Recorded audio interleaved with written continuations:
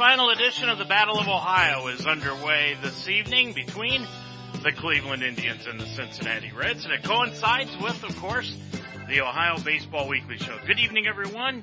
I'm Dave Mitchell. Glad to have you along tonight on UltimateSportsTalk.com as we bring you our weekly chat about the Cleveland Indians and the Cincinnati Reds, and we do that each and every week. And in order to do that, we've got to go down south and talk to our resident Reds expert, Mark Donahue. Mark, how are you tonight? I'm pretty good, David. And I just want to confirm, given our technology limitations here, you can hear me okay? I can hear you just fine. Okay. You were a little fuzzy there at the beginning. I just want to make sure our millions and millions of audience members can hear both of us. Yep, we're good. So, I'll tell you one thing, Mark, as I look at this, unfortunately, the Reds fans are not going to get to see one of their own play in this 3-game series against them this week, and that is Edwin Encarnacion. Double E is out with a hand injury that he really sustained prior to the All-Star break, and he's been trying to play through it, but because they're in a National League city, of course in Cincinnati, Terry Francona and the rest of the coaching staff decided that it was probably a pretty good idea that they just go ahead and put Edwin on the 10-day DL. So unfortunately, Reds fans are not going to get to see Encarnacion this week. Well, that brings me to a question and your opinion on this, because I have certainly an opinion on it. When you have the designated hitter does not apply in the National League city, who do you think that helps more? It's an interesting question, isn't it? I mean, there's an argument for it both ways, but coming from an American League city, I tend to slant towards the American League side and say that the National League has an advantage because they know how to play that style. They're used to playing that kind of style, and they're good at it. They're better at it because the American League team only has to do it maybe 10 or 12 times a year. I agree with you. I think there's no disadvantage for the National League team going to an American League city because they pick up an extra bat. But even on the roster, an American League roster, not that, one person out of 25 can make that big a difference, but it does make a difference where you bring up the idea that Encarnacion is not going to be available today. Well, in a National League city, I don't think that would be much of a big deal as it would be for the Indians. I mean, they've got to come down there now and have 2 less hitters that they're normally having in their lineup. Encarnacion, in this case, because of an injury. And they normally have the DH in their lineup, which they will not have tonight. So I think it's a definite advantage for the National League teams. Well, yeah, even if Encarnacion was able to play tonight, they would have to make a decision, Mark, on do we play Double E at first base or do we play Yonder Alonso at first base? So either way, the Indians would lose one of their power bats out of the lineup. Yeah, and I think you bring up a good point. The National League teams are used to playing, obviously, with the pitcher batting ninth or eighth in the Reds' case, and the American League cities have to make a bigger adjustment. So, I think advantage to the Reds this week, and they took 2 out of 3 from the Indians a couple of weeks ago. I don't think they're going to do that again this time, but I think the Reds have a chance to win 1 out of 3 this week. And I think Kluber's pitching Wednesday. Is it Tuesday night. Tuesday. Well, that goes to the Indians, but then the Indians, there's not a big drop-off. I don't know who else is in the rotation, but Bieber will pitch on Wednesday night. Shane Bieber will be pitching on Wednesday night. Yeah, and he was mentioned in trade talks with a lot of teams, including the Reds. So it'd be kind of interesting to see how he does. But at any rate, it should be an exciting series. And I heard Tom Brenneman yesterday talking about the fact, and we've said this for years, why in the hell don't they have the Indians and Reds playing on a weekend? Have they been listening to us for the last 3 years? For crying out loud, Mark, we've been begging for that for the last 3 seasons. It's ridiculous. And when you look at around the country, all the other teams that have same city rivalries like the Mets and the Yankees and the Angels and the Dodgers and Oakland and San Francisco, they all play on the weekends because you're going to get sellouts. I don't know who Is it the teams that make this recommendation or suggestion or request of the league on scheduling?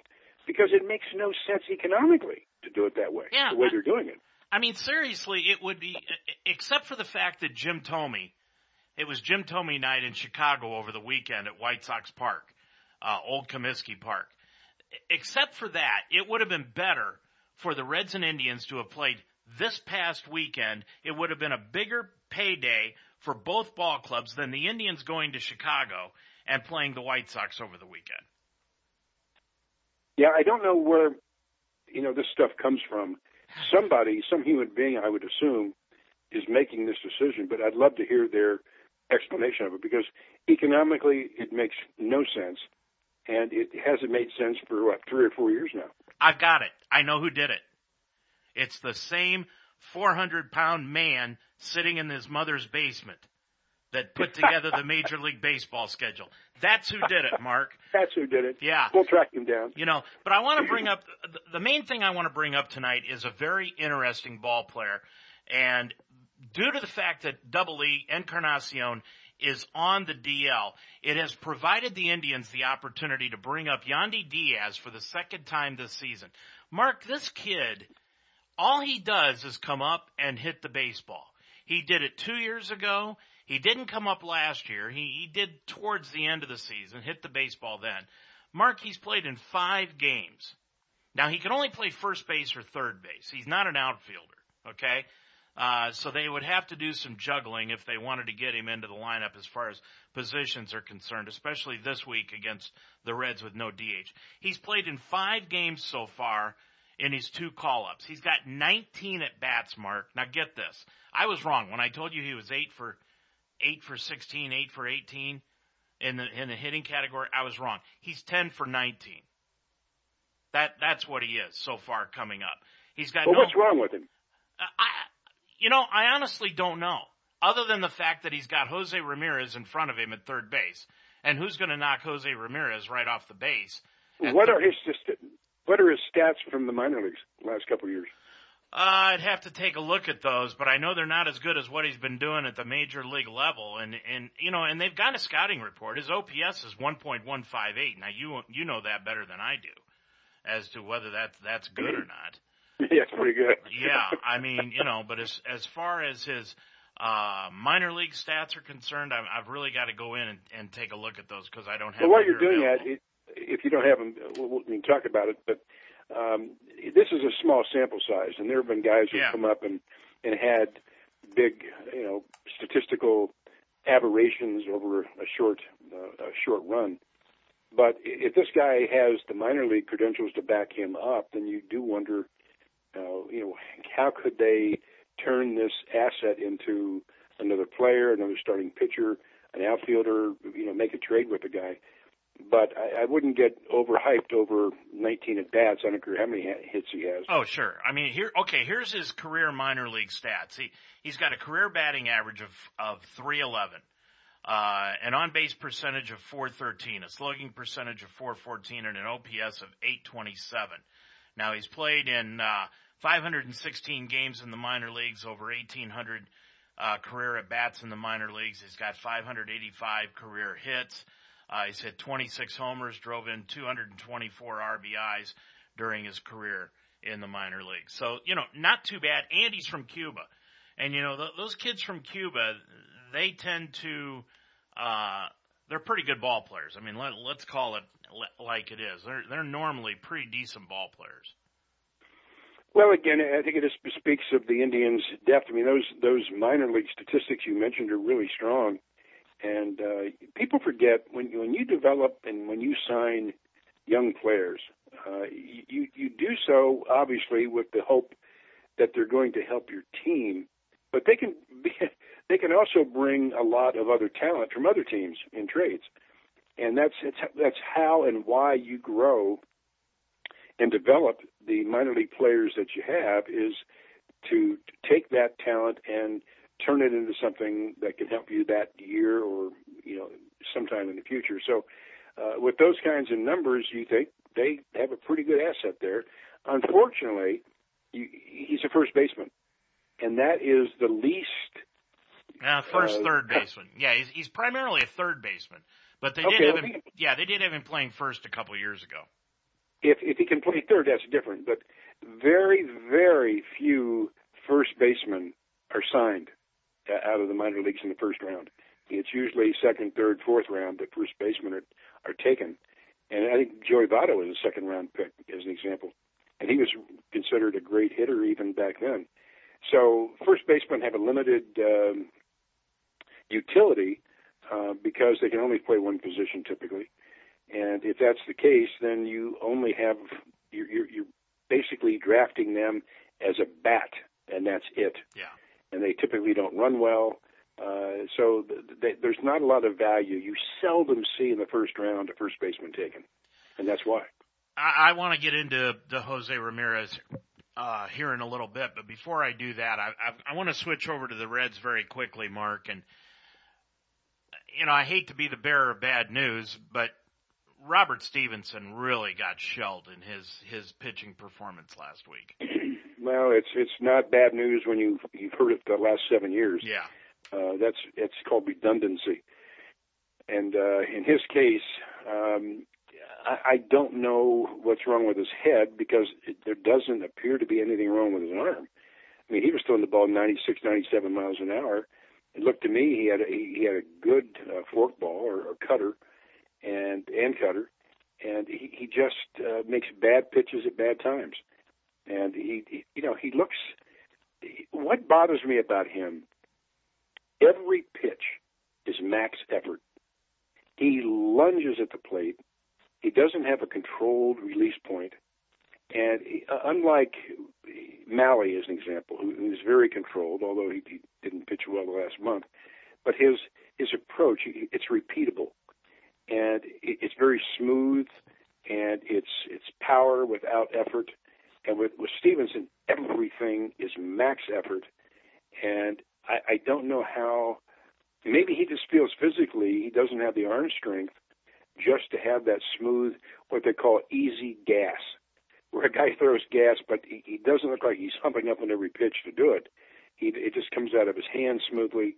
And most major league pitchers, when they reach that level, that's why they're there, is because they can throw 97, 98.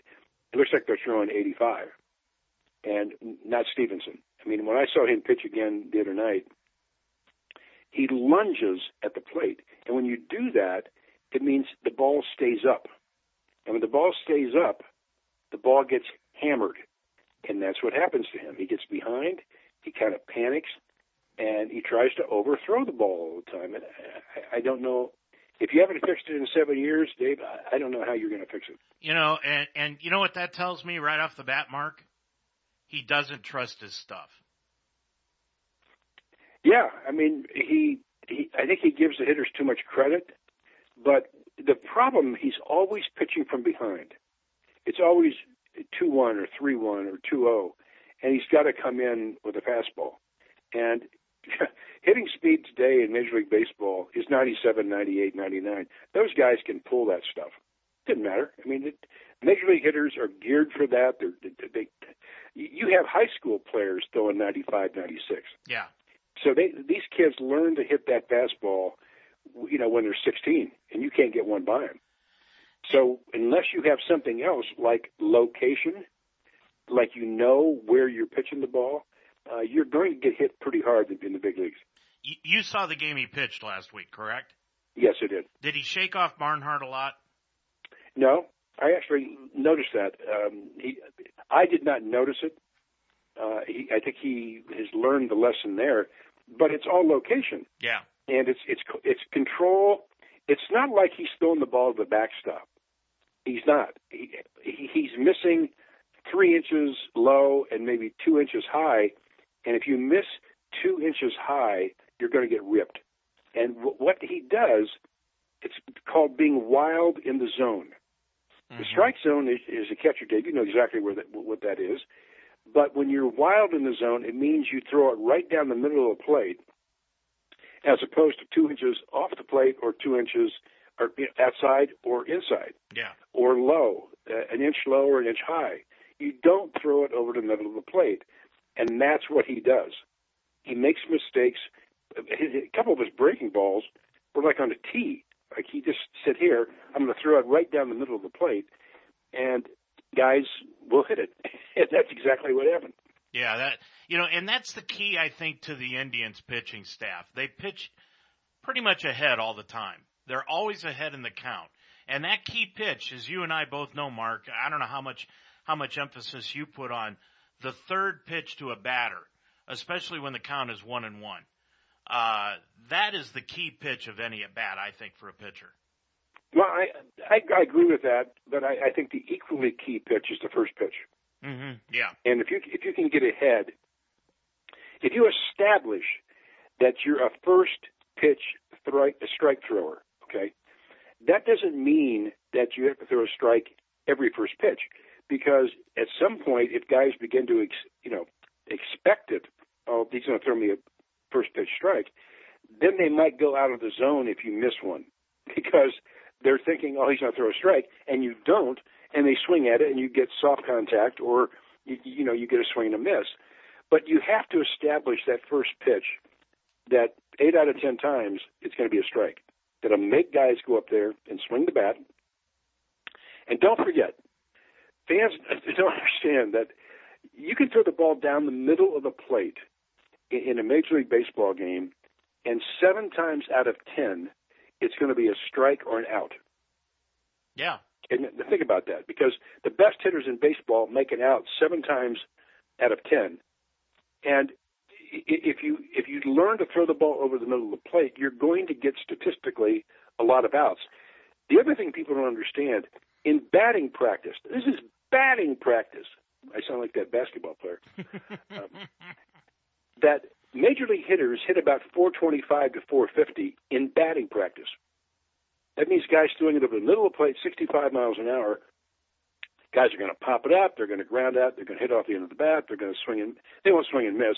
But just the fact that baseball statistically means you're going to make more outs than you are hits.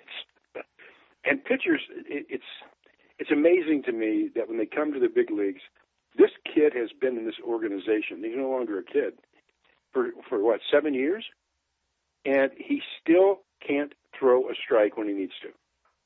That is just it's mind-boggling. And don't forget, this guy was a first-round draft pick, and he was supposed to be the ace of the staff 4 years ago, and he's not. Well, that leads us to our trivia question tonight, Mark, and I'm going to ask you, what Reds player made his debut on this date in 1986? And I'll even give you a hint. He is a Hall of Famer. That should give it to you. 1986. 1986. A Reds player? A Reds player, Hall of Famer, on August the 13th. Eric Davis. Barry Larkin. Yeah, he was my second choice. Barry Larkin made his debut. Boy, what a career that guy had. 198 homers, 960 RBIs, 379 stolen bases, a batting average of 295.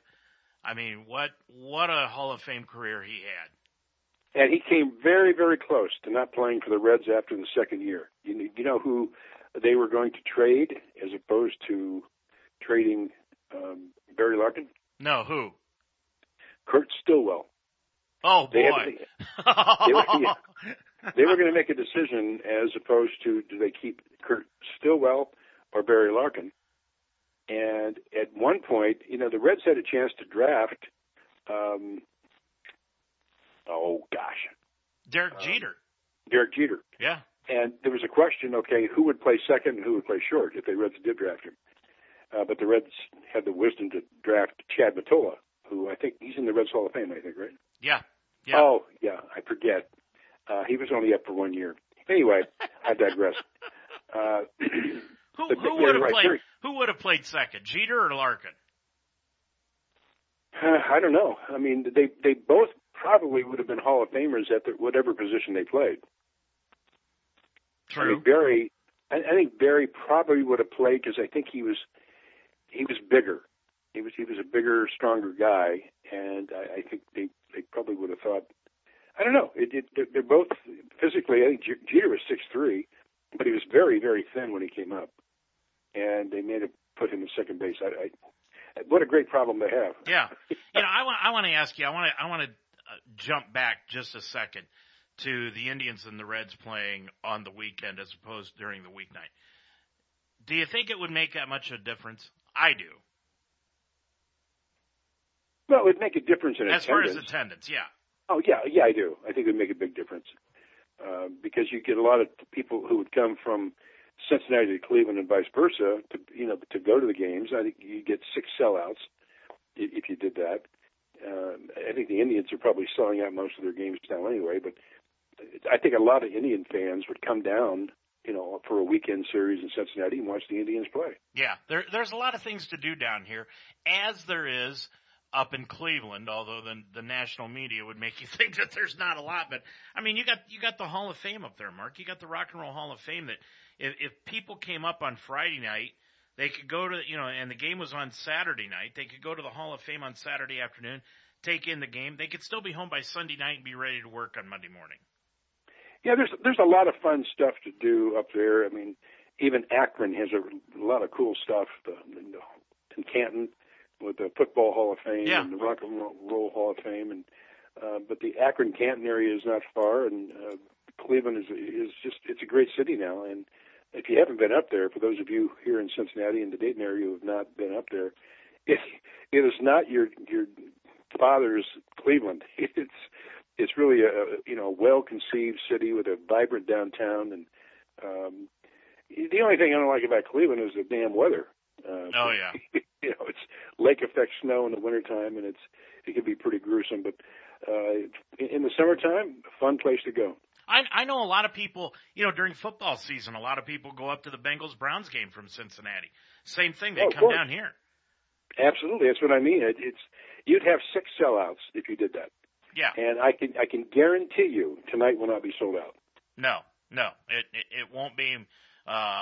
It just won't be. I'm thinking of going the next 2 nights.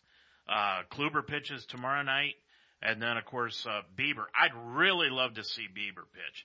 Now, is Bieber an afternoon game or is that a night game? That's a night game. They're all at night. Oh, okay. Yeah, isn't that goofy? I'm going to check my schedule again. Maybe I can meet you down there. Let you buy me hot dog. There you go. Hey, Jose Ramirez, I want to talk a little bit about him. Mark, I know you've seen him play a few times, not as many as I have, but there's a guy that I think he resembles, except for the fact that he's a switch hitter. And Joe Morgan was only a left-handed hitter. But Jose Ramirez, Mark, reminds me a lot of Joe Morgan. Do you see, I know you haven't seen as much of Ramirez as I have, but do you see the similarities where I see them? I really don't. I think he's got, number one, he doesn't have the speed of Joe. I don't know how he is defensively. I think he's probably as good or better than Joe. Joe is an okay defensive second baseman. But offensively, statistically, I see the similarities, but their swings look a lot different to me. Yeah. I'm not sure I see. There's not a lot of guys with that kind of power switch hitting. He's got some serious jack, and that middle of the Cleveland lineup, his first 4 or 5 players, that's as good as any in baseball. Do you know there's no there's no team in baseball right now that has 4 players with over 20 home runs, except for the Indians? It's an interesting stat. Yeah, I think the Reds had 5 or 6 last year. Yeah. That had that right now, Ramirez is leading the way with 34. He's 2 behind J.D. Martinez, who got the American League Player of the Week, by the way. Then you've got Francisco Lindor with 29. Encarnacion has got 25, and Yonder Alonso has 20. Do you think Lindor is going to stay at shortstop? Yes. As he gets older? Yes. Because to me, I saw him play when he first came up. Was it 3 years ago or 2 years ago? Yeah, 3 years ago. And he looked very thin to me. And maybe he's in the weight room, but he's filling out. Yeah, he is. He's going to be a big boy. And I don't see him play every day at shortstop. I mean, right now I think he's a fantastic shortstop, but you wonder if his body type is going to outgrow shortstop. And, only time will tell. But some of these guys, they get into a weight program and start eating like they eat. And I mean, he could gain 20 pounds real quick. And maybe he's a future third baseman or left fielder, I don't know. But that is something that I think people were hoping was going to happen to Billy Hamilton. Get stronger, but he hasn't. He looks like he's a Biafran refugee. Yeah. But Lindor, he's filling out.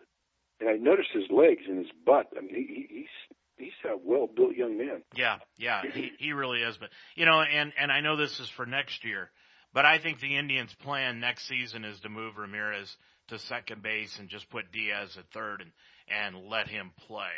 And then what they do with Kipnis, I really have no idea, Mark. I know Kipnis has started to hit the ball as of late.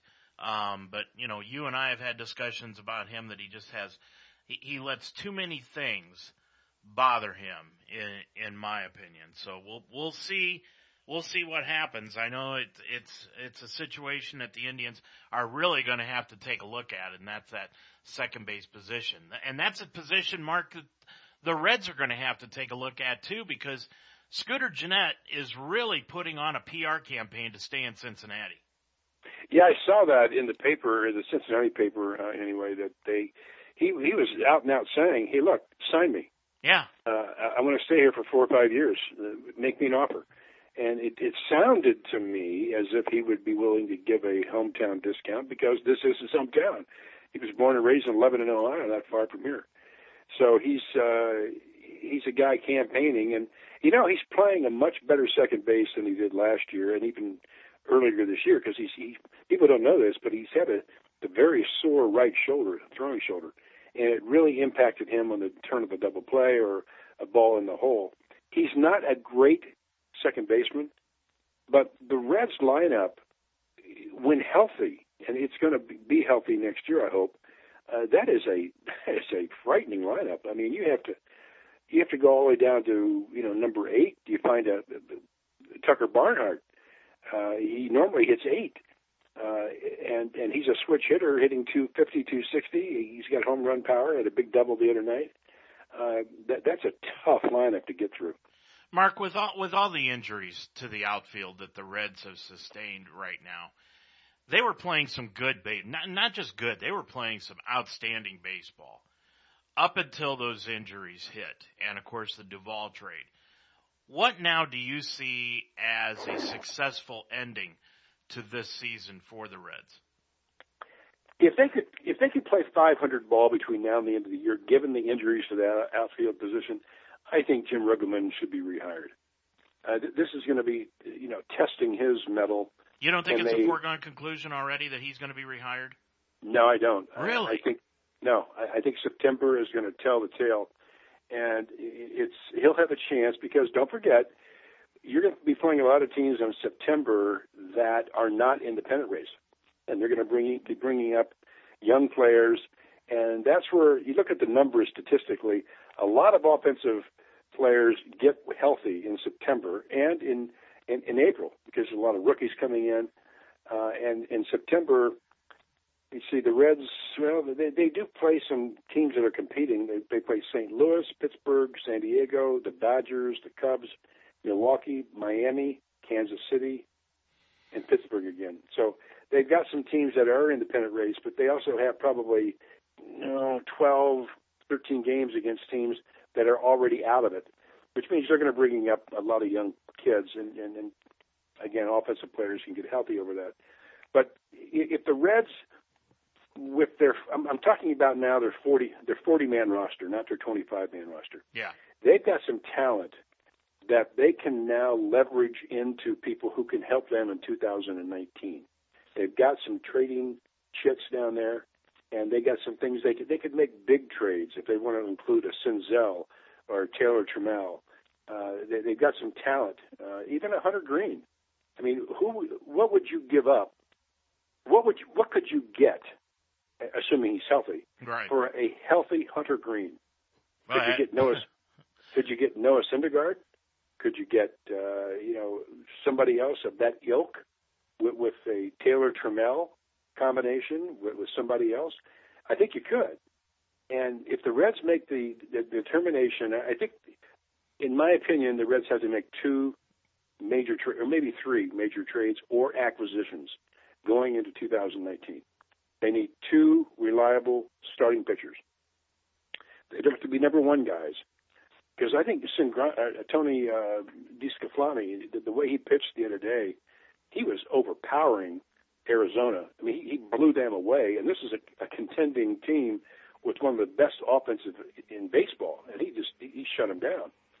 So if you need two starting pitchers, and you've heard me say this now for 5 years, you need a new center fielder. You need a center fielder who is not as good as Billy Hamilton. That will be granted. But somebody who can hit 275 to 300, hit 20 home runs, and maybe it's Taylor Trammell. Maybe that's the guy. I don't know. But this guy plays great defense.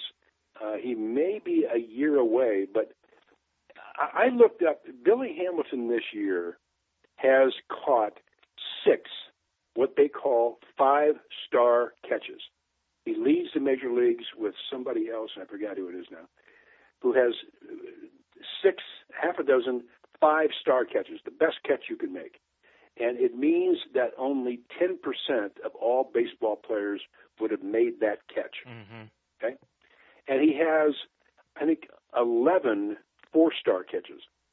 Now, that means I think only 25% of the players could have caught those balls. Now, of those 16, or I guess it would be 17 catches he made, the Reds only won 4 of those games, which means he is playing great defense, granted, but it's not translating into the Reds winning. Right. And I just wonder how much are you giving up by not having those balls caught? You lost most of the games anyway. Granted, he made some unbelievable catches that won, I'm sure, half a dozen or more games this year. But if you are giving away more games because of a lack of offense, then it makes no sense. And don't forget, Dave, that most major league center fielders, they will make 95% of those catches that Billy Hamilton gets to. Right. So it's that very, very small percentage of balls he gets to that nobody else can, but do they make you win more games, and do they make you win a division or a pennant? And the answer is no. And you brought up Encarnacion. The Reds traded him for Scott Rowland several years ago, and in the short term, it looked like a pretty good deal. Long term, not so good. And the reason they traded him, and I remember 2 hours on the computer one night figuring this out. The last full year he played for the Reds, he made 22 errors, which is a lot for a third baseman. Okay? Now, of those 22 errors, and the games that he made errors in, the Reds won 17 of those games. Okay. That means that his error had no impact on the game. Right. They won anyway. They won despite the error. Of the games they lost where he made an error, only one of those, it was a throwing error against the Mets. I remember the game. It was a throwing, and people went nuts. He threw a ball away in the ninth inning, I think, and 2 runs scored, and the Reds lost. And people were going nuts. That was the only game where he made an error where it had a direct impact on the outcome of the game, where the Reds lost. Mm-hmm. And I began to think, and I began to look at more and more critically at these defensive metrics. But if you're saying, I know there's more to defense than errors. It's balls you can't get to. I understand all that. But if you look at the errors, the Reds traded away a guy who might go to the Hall of Fame now because he made one error that cost them a game. Yeah. I don't think Major League teams look at the impact defense has on the outcome of a game. And I wish they would do more of that because I think you'd have a different lineup if you did. Well, there's only one player in Major League Baseball right now, Mark, that has hit 30 home runs or more, in 5 consecutive seasons. Do you know who that is? Encarnacion. Encarnacion. And he could make it 6 this year. He's only 5 away from it, and he'll be back in a week and a half. He really did not want to go on the DL. He did not want to go on the DL, but the Indians decided that for this Red Series they needed an extra bat, just because of the double switch situations that happen in a National League park. So, I have a prediction. I think he's going to come back. He'll have a 10-day rest. He probably can still work out if he's not that badly hurt. Yeah. And I think that rest in the middle of the season is just great for a player. I do too. He'll get a second wind, and I bet he tears it up the last 6 weeks of the year. Boy, I hope so. I hope so. I think he was the big reason that the Indians lost that series to the Yankees last year when they were up 2-0, and he went down in Game 1 and couldn't play again. You brought up last week an interesting situation. I mean, you made a very valiant argument about the Red Sox, and I had to go back and I had to look and see when the Indians play the Red Sox this year. And lo and behold, guess what? It's next week. The Indians will be at Boston to play the Red Sox for the first time this year. Can you believe it, Mark? That's the first time. That's amazing. Yeah, that they're going to play the Red Sox this year.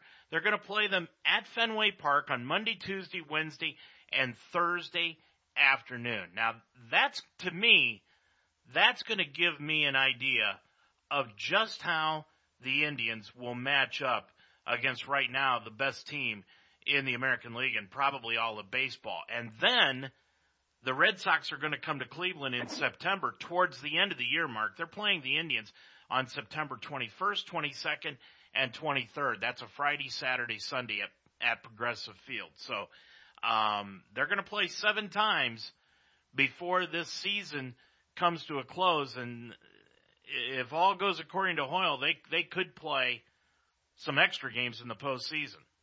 Absolutely. And right now, the way the Red Sox are playing, I think they have a chance to win that series against the Indians.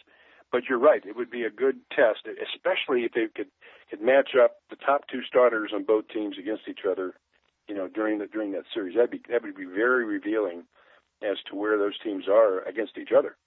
Right now the Indians have a 12-game lead in the American League Central. They're up on Minnesota. But the team that's interesting to me right now, Mark? The White Sox. Seattle.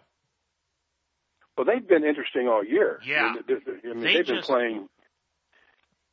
They just swept 4 in a row from Houston. Yeah, and they did it without Hernandez, who's in the bullpen. Yeah. They're King only Felix. King Felix in the bullpen. Do you believe that? Yeah, I do.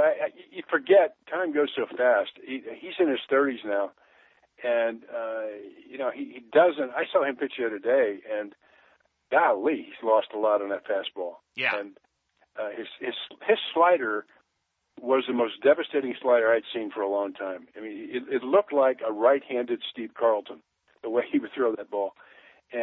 But he got hammered. The game I saw, I thought it was an aberration. That he got hammered. But apparently he's been getting hammered most of the year, and they put him in the bullpen, which only tells you how strong the starting rotation is for Seattle. Yeah, I love stories like that where a team is not expected to do what they have done, and they have a chance to make the playoffs in that Western Division. But look at Oakland. Yeah. I mean, that's another surprise team. Who would have thunk? I'm going to ask you this. This one might stump you. Who's the Seattle ace right now? I don't know. Mike Leake. That's right. I knew he got traded to them this year from the Cardinals, but that's good to hear. Yeah. And he's an American League pitcher too. I mean, he doesn't throw that hard. He's got good control, and I'm glad to see that for him. Oakland 2.5 behind Houston.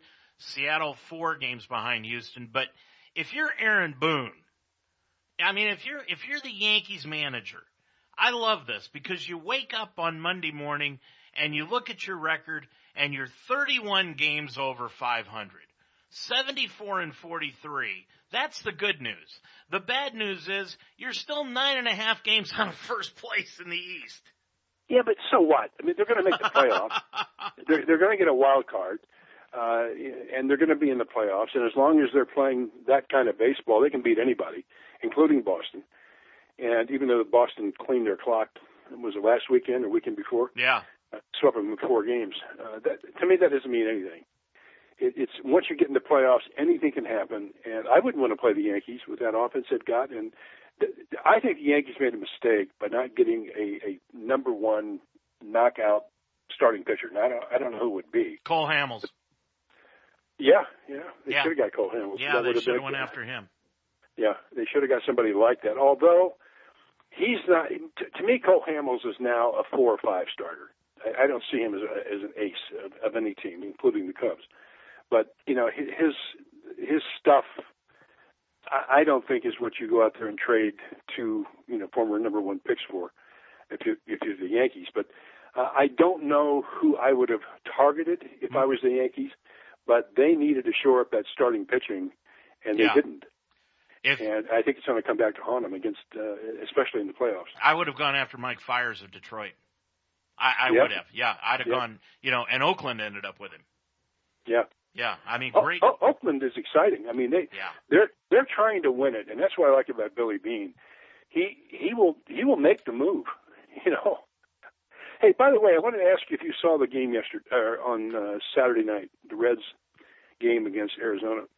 No, I was watching the Indians game. Okay.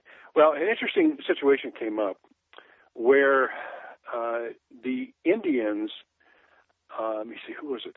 They walked. The Diamondbacks? I'm sorry, the Diamondbacks. Diamondbacks, I think it was, who was the right-hand hitter?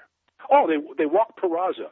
The first base was open in the 8th inning in a tight ball game, and a left-handed pitcher walked Peraza to face Votto. Okay. Interesting. And they said it was the first time since 2012 that Joey Votto, that had happened. Somebody was walked ahead of Joey Votto. And apparently that's when the last time it happened, because I think he hit a 3-run home run that day. And yesterday, or on Saturday, I think it was first or second pitch, he lined at the left field, RBI single. And, it's funny. He got on first base, and he had this look on his face like, really? Yeah. You're going to walk Peraza to get to me? Watch this. And he's put a rope in the left field. Left-hander threw a slider on the outside corner, and Votto, that's his sweet meat. He just went out and nailed it. But when you look at his numbers this year, he's having a down year for Joey Votto. Everything is down. He's hitting .290. Mark, he couldn't improve upon last year. No, he couldn't. But his numbers are way down. Yeah. But he had 36 home runs last year. He's got 9 this year, and he's only got 55 RBIs. But the reason everyone is saying that they're pitching around him, which has led to Suarez, who's hitting behind him, to lead the National League in RBIs. Mm-hmm. So, Votto has a positive impact even when his numbers aren't great. Oh, yeah. But he's still hitting .290, and his on-base percentage is .435. Yeah. Which is second or third in the league. And but he's down in RBIs and he's down on power. Mark, the National League East is really an interesting division because you've got 2 teams that for years have been at the bottom of that division, and now all of a sudden they're battling it out for the top spot in Atlanta, who's got a half-game lead over Philadelphia. Who's got the advantage between those 2? Washington. Even after last night's loss could destroy the Nationals. Well, it could. I still think that I don't know how you hold that team down this long. It's surprising me anyway that they are not running away with that division when you have the 2 best teams are Philadelphia and Atlanta. Is it the manager? Well, that's what I was going to ask you. That was my next segue. Do they miss Dusty Baker more than they're letting on? Well, they would never say it if they were. But that new manager, talk about, I don't know how long. Yeah, Dave Hernandez, first year. Yeah, I don't know how long his contract is for, but man, you can't have that happen. You know what I mean? It's just, that team has so much money invested in it, and their window of opportunity with Bryce Harper probably going to leave next year. I mean, I don't think they're going to sign him back. Anybody who signs that guy for $300 million has got a screw loose. He's not that good. And I think he's played himself out of that kind of contract. Yeah. But you look at the roster of that team, Dave. I mean, offensively and defensively, that is the best team on paper in baseball. There's no other way to say it. And yet, that Soto kid's pretty good. Yeah, that kid's real good. Yeah. So he's only 19 years old. Yeah. That's absolutely amazing. Yeah. Anyway, I don't think that team should be discounted at this point.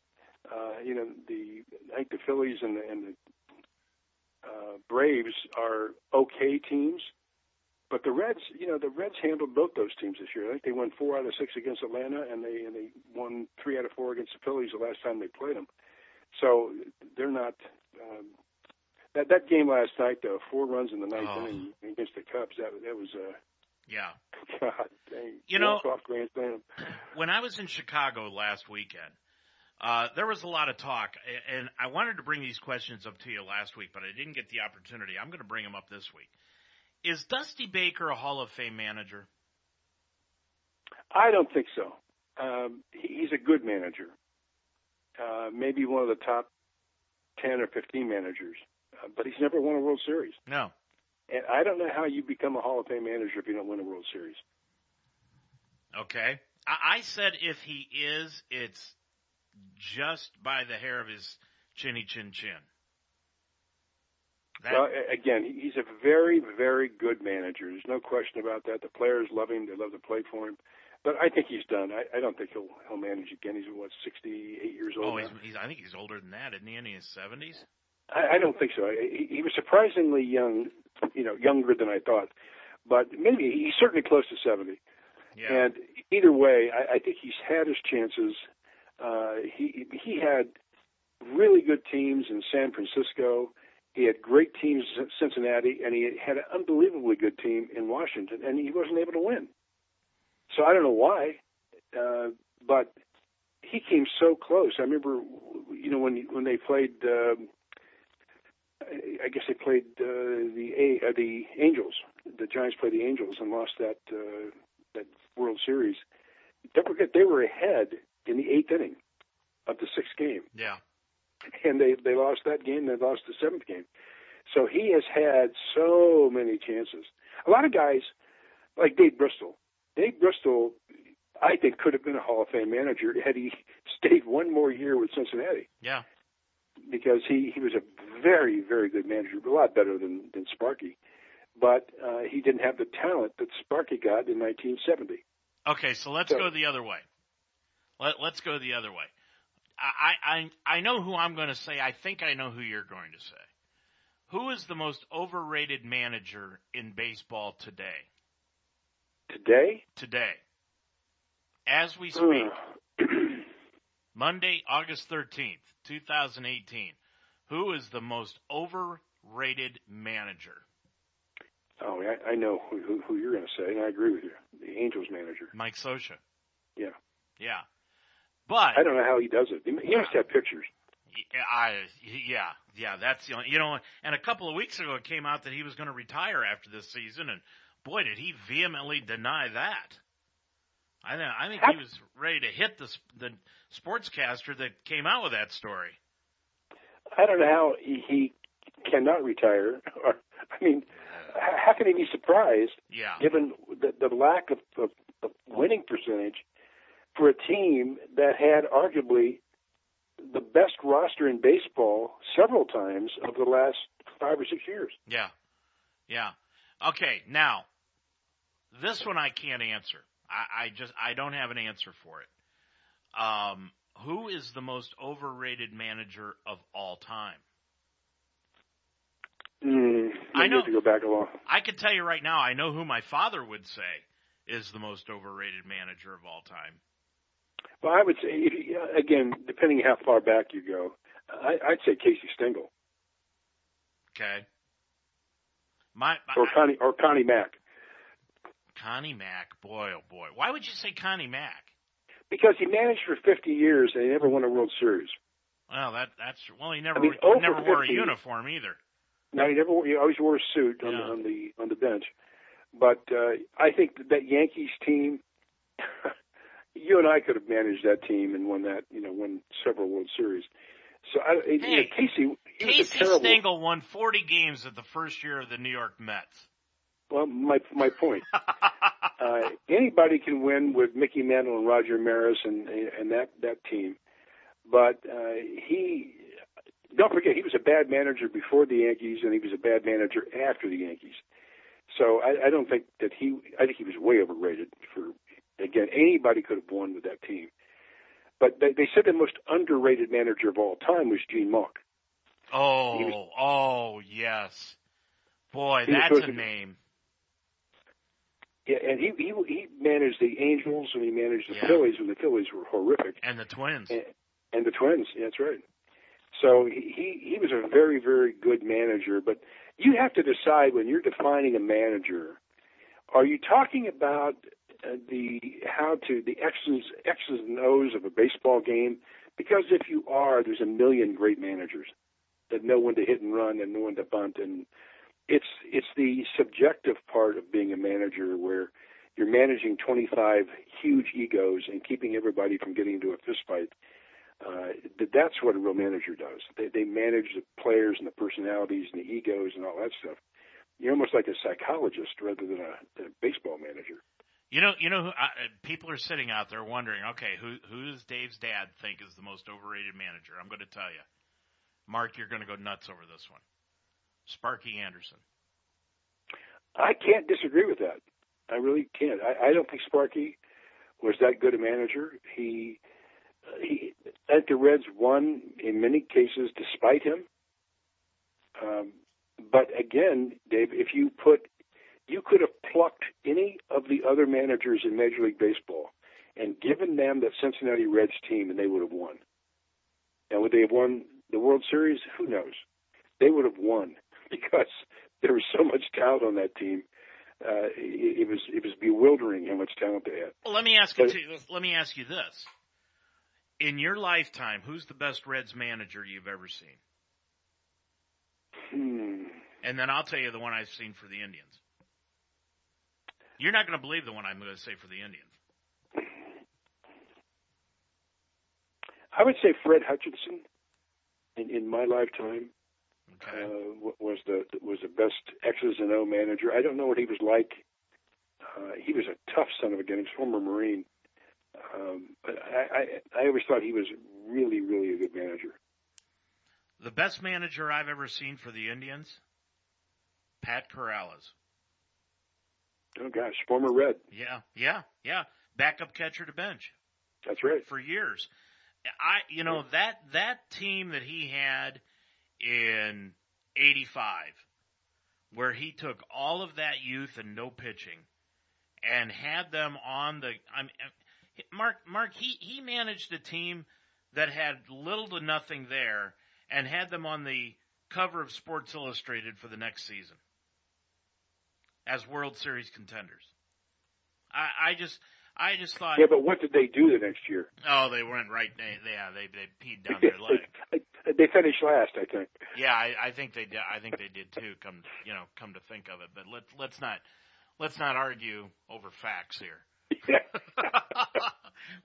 Let's not do that, But yeah, I mean, it's always interesting to go down, the past and take a look at, what has happened and how things. I mean, I'm always fascinated by the fact that, when you bring up Dave Bristol, and just one more season, and he could have been, Sparky Anderson would have been a nobody.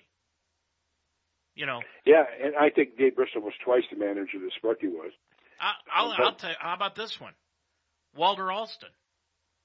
If Walter Alston doesn't get sick at spring training, Tommy Lasorda may have ended up in Philadelphia. Yeah, that's true. And I thought you were going to say you questioned Walter Alston. I think Walter Alston was a very good manager. Oh yeah. And he handled all of it. But you have to align your manager with the character and the players you have on a roster, because not every manager is going to manage the same group of guys the same way. Some guys are like tough Marine type drill sergeants. They're not friendly with the players. They're not player managers. Guys hate their guts. Like Billy Martin when he managed the A's and managed every place. The players hated him, but they won. And so what's more important? You need to line up your manager personality-wise with your team. So that's why that decision, the Reds are going to make that decision in the next few months.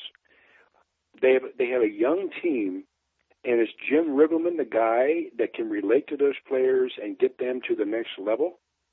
Or should they bring in somebody younger who is maybe in his 30s, who could be around for the next 10 years and take this team to 4 World Series?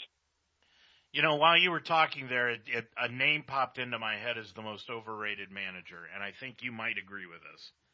Alvin Dark. Yes. That guy took over that 74 team for Oakland when Dick Williams quit, and that team was ready-made. That you talk about a ready-made team with Sparky, that 74 team was ready-made. They'd already won 2 World Series, and they were primed for another 4 or 5.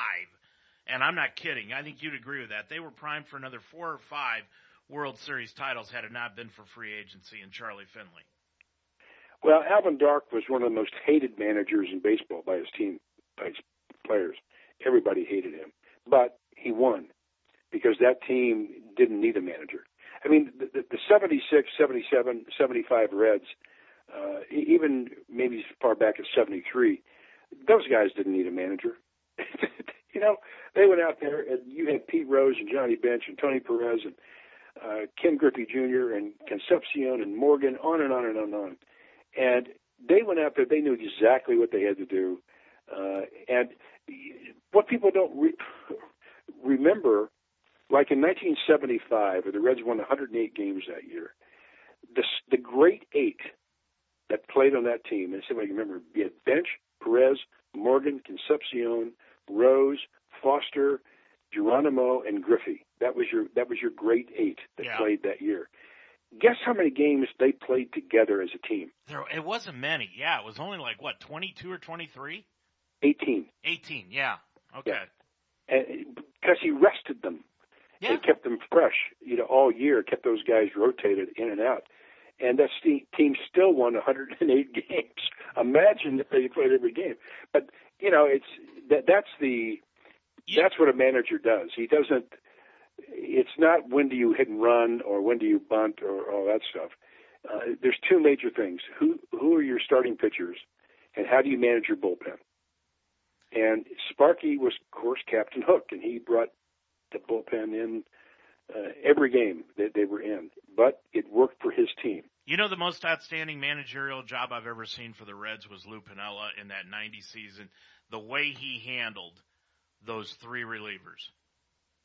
Oh, yeah. The Nasty Boys. They were... Not just on the field, but off. Well, he almost got into a fist fight with Rob Dibble. I mean, he was not a beloved manager. He managed through fear and intimidation. But with that team, it worked. Yeah. Because they were a feisty bunch of guys who were ready to fight at the drop of a hat. You remember that play with Norm Charlton ran into Mike Scioscia at home plate? Yes. Knocked him about 30 feet? Yes. Well, I remember that game, and that really propelled that team onto a winning streak. And that was a pitcher. That was Charlton coming in, lowering his shoulder and taking on a 230-pound catcher and knocking him on his butt. And that's the personality of that team, and that came from Lou Piniella. Remember when Rob Dibble he just came back from a suspension that year, fielded the suicide squeeze, and then threw the ball at the runner running up the first base line, and the umpire immediately threw Dibble out of the game. Piniella came out and never even argued. That's right. He just came out and just looked at the umpire. Okay. and poor Dibble, he was gone. Yeah, I remember that game. Yep. Well, Mark, what do the Reds have coming up after this week with the Indians? Well, they got a tough schedule coming up the rest of the month, and I'm afraid they're not going to win a lot of games. But they got Cleveland for 3 games, and San Francisco coming in over the weekend, and then next week they go to Milwaukee and Chicago for 7 games on the road. Which again, this could be the death knell for Jim Riggleman if the Reds play poorly. Well, as far as the Reds are concerned, the Indians are concerned, after the Reds series, they have got the Orioles coming to town for a 3-game set, and then, like I said, next week they go to Boston to take on the Red Sox. So this should be fairly interesting. The team with one of the worst records in baseball, and then they play the team with the best record in baseball. We'll talk all about it next week, Mark. Have a good one, Dave. That's going to do it for tonight. Good night, Mark. That's going to do it for tonight's program for you here tonight on the Ohio Baseball Weekly Show. Our thanks to you for listening here this evening as we brought to you this edition of the Ohio Baseball Weekly Show. We'll be back again next Monday night at 9 o'clock with another edition of the Ohio Baseball Weekly Show. For Mark Donahue, I'm Dave Mitchell. Until next week, have a good week, everybody.